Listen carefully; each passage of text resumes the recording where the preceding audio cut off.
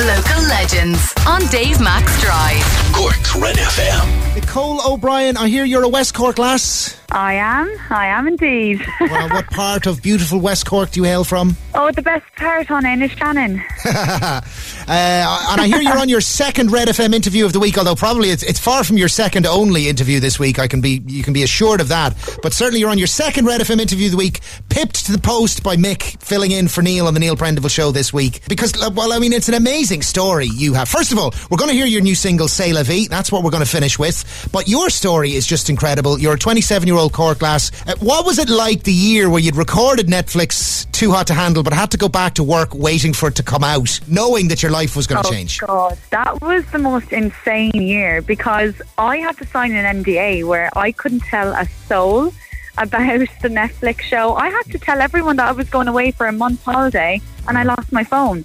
So I told about, I think, 2 friends. That was it. Mad. Were you living in the UK or were you back here working or where were you? So I was over in London for about 8 months at this time and I had to go back to my job for a full year and Netflix were telling us that, don't expect it to be big because it's season 1. So I had very low expectations for what was going to happen. Oh, so you didn't know your life. You didn't know your life was going to change. No. Do you know what? I genuinely thought, maybe I'll get 10k, 20k followers, but I'll probably still be in my job, and that was it. Little as I know. I know. And, I'm sure there's ups and downs to it all, and it's probably just been a bit of a whirlwind. And I guess probably there's nothing to do but sort of grip on tight and ride the roller coaster. Is that the way you've approached it? Yeah, 100%. It's weird because, with 9-to-5 job, you've got structure in your life. But when you do what I do now, it's some weeks you're manic. Other weeks, there's nothing really happening. So it's up and down constantly. So it's trying to find structure with life in general, but it can be really difficult. I remember at the start, I had mad anxiety about it, and I didn't really enjoy it for the first month or 2, but now I love it. Yeah, no, a lot to try to get to grips with really fast, and with no sort of manual, where you can kind of pick it off the shelf and have a read through. Chapter 4, how to deal with haters, for never mind anything else, or how to deal with agents, or how to deal with people, pulling off you left, right and centre, I guess trying to get access to some of the money that they think they could probably scalp off you. But anyway, hopefully your feet are on the ground and your head's in the air and everything's going okay for you, because it hopefully it didn't get too hot to handle, if you'll pardon the pun. Do you know what? It did for a little while. I was very naive when it came out, and I did have people using me for money and, trying to get a bit of clout from me, and I was just very naive to it all, and I thought, oh no, nice people. But now I understand a lot of people do have an agenda with stuff, but now I've got great people around me. Good. So I'm happy as Larry. Well, like I said, there isn't a manual you can just pull off the shelf. You just have to hope you do kind of stumble into someone who'll maybe kind of go, listen, I've dealt with this sort of stuff before, I know how to help you out here, and stick with me, and we'll and then you have to trust them, and then you have to hope you're right to trust them. And anyway, look, I want to talk about the fact that you've done a bunch more. You were on E4 Celebrity Ghost Trip, X on the Beach USA for MTV US, which hit screens in May of 2022. How did that one go down? Did that add to the numbers? It did. It's weird though, because I've only watched about 2 episodes of it myself, because I thought it was going to be streaming over here in the UK and Ireland, but I don't think it ever went up, because it was mainly in America. But now I found out that it's going to be in Brazil and then come over to the UK soon. But yeah, it was mad. That was a weird experience, because I was the only one who wasn't American, so it wasn't Too Hot to Handle, where it was all different cultures. But yeah, it was mad.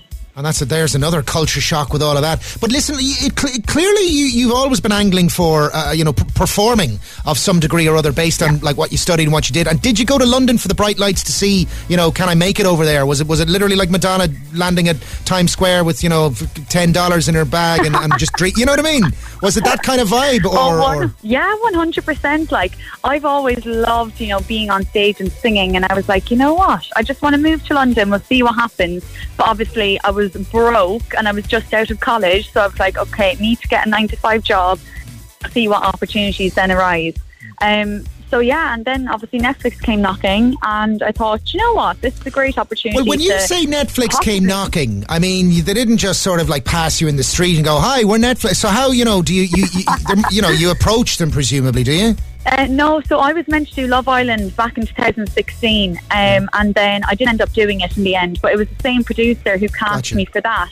Gotcha. So you do go to castings for these sorts of things, hoping that something will come of it, along with many others, obviously. Well, I did. I did go to the Love Island one, and then this came out from that. Wow. So yeah, it kind of. I was very annoyed I didn't end up doing Love Island, but that was only at the time, and now everything happens for a reason. So yeah, I'm happy now. So your first single, Irish Eyes, hit number 1 in the iTunes Irish charts. Your second single, number 4, and number 6 in the UK club charts. This then is your third single. You've worked, your current team that you're working with have worked with the likes of Anne-Marie, Steve Aoki, KSI and Youngblood, and we're about to hear your new track, C'est La Vie. What are your hopes for it?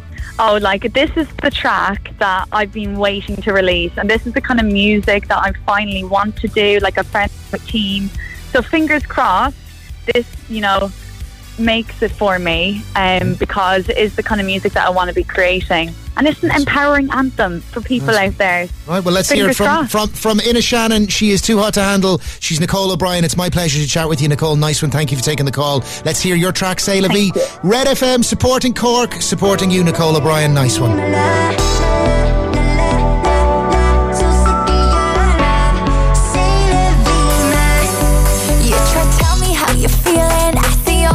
Revealing no love, never home, you try concealing all your late nights, I see through them. No love, and it ain't heating up, it's time to tell you no. And it ain't heating up, it's time to let you go. So sick of all love yous pretending I'm done with you. C'est la vie, my love. You got the tattoo, and sorry I told you not to. I won't be missing your touch. C'est la vie, my love. So sick of your C'est la vie, my love. So sick of your C'est la vie, my love. That you hide it, think I'm stupid, I am buying no love. Time to say goodbye, no lying. I won't miss you, won't be crying, my love. And it ain't heating up, it's time to tell you no.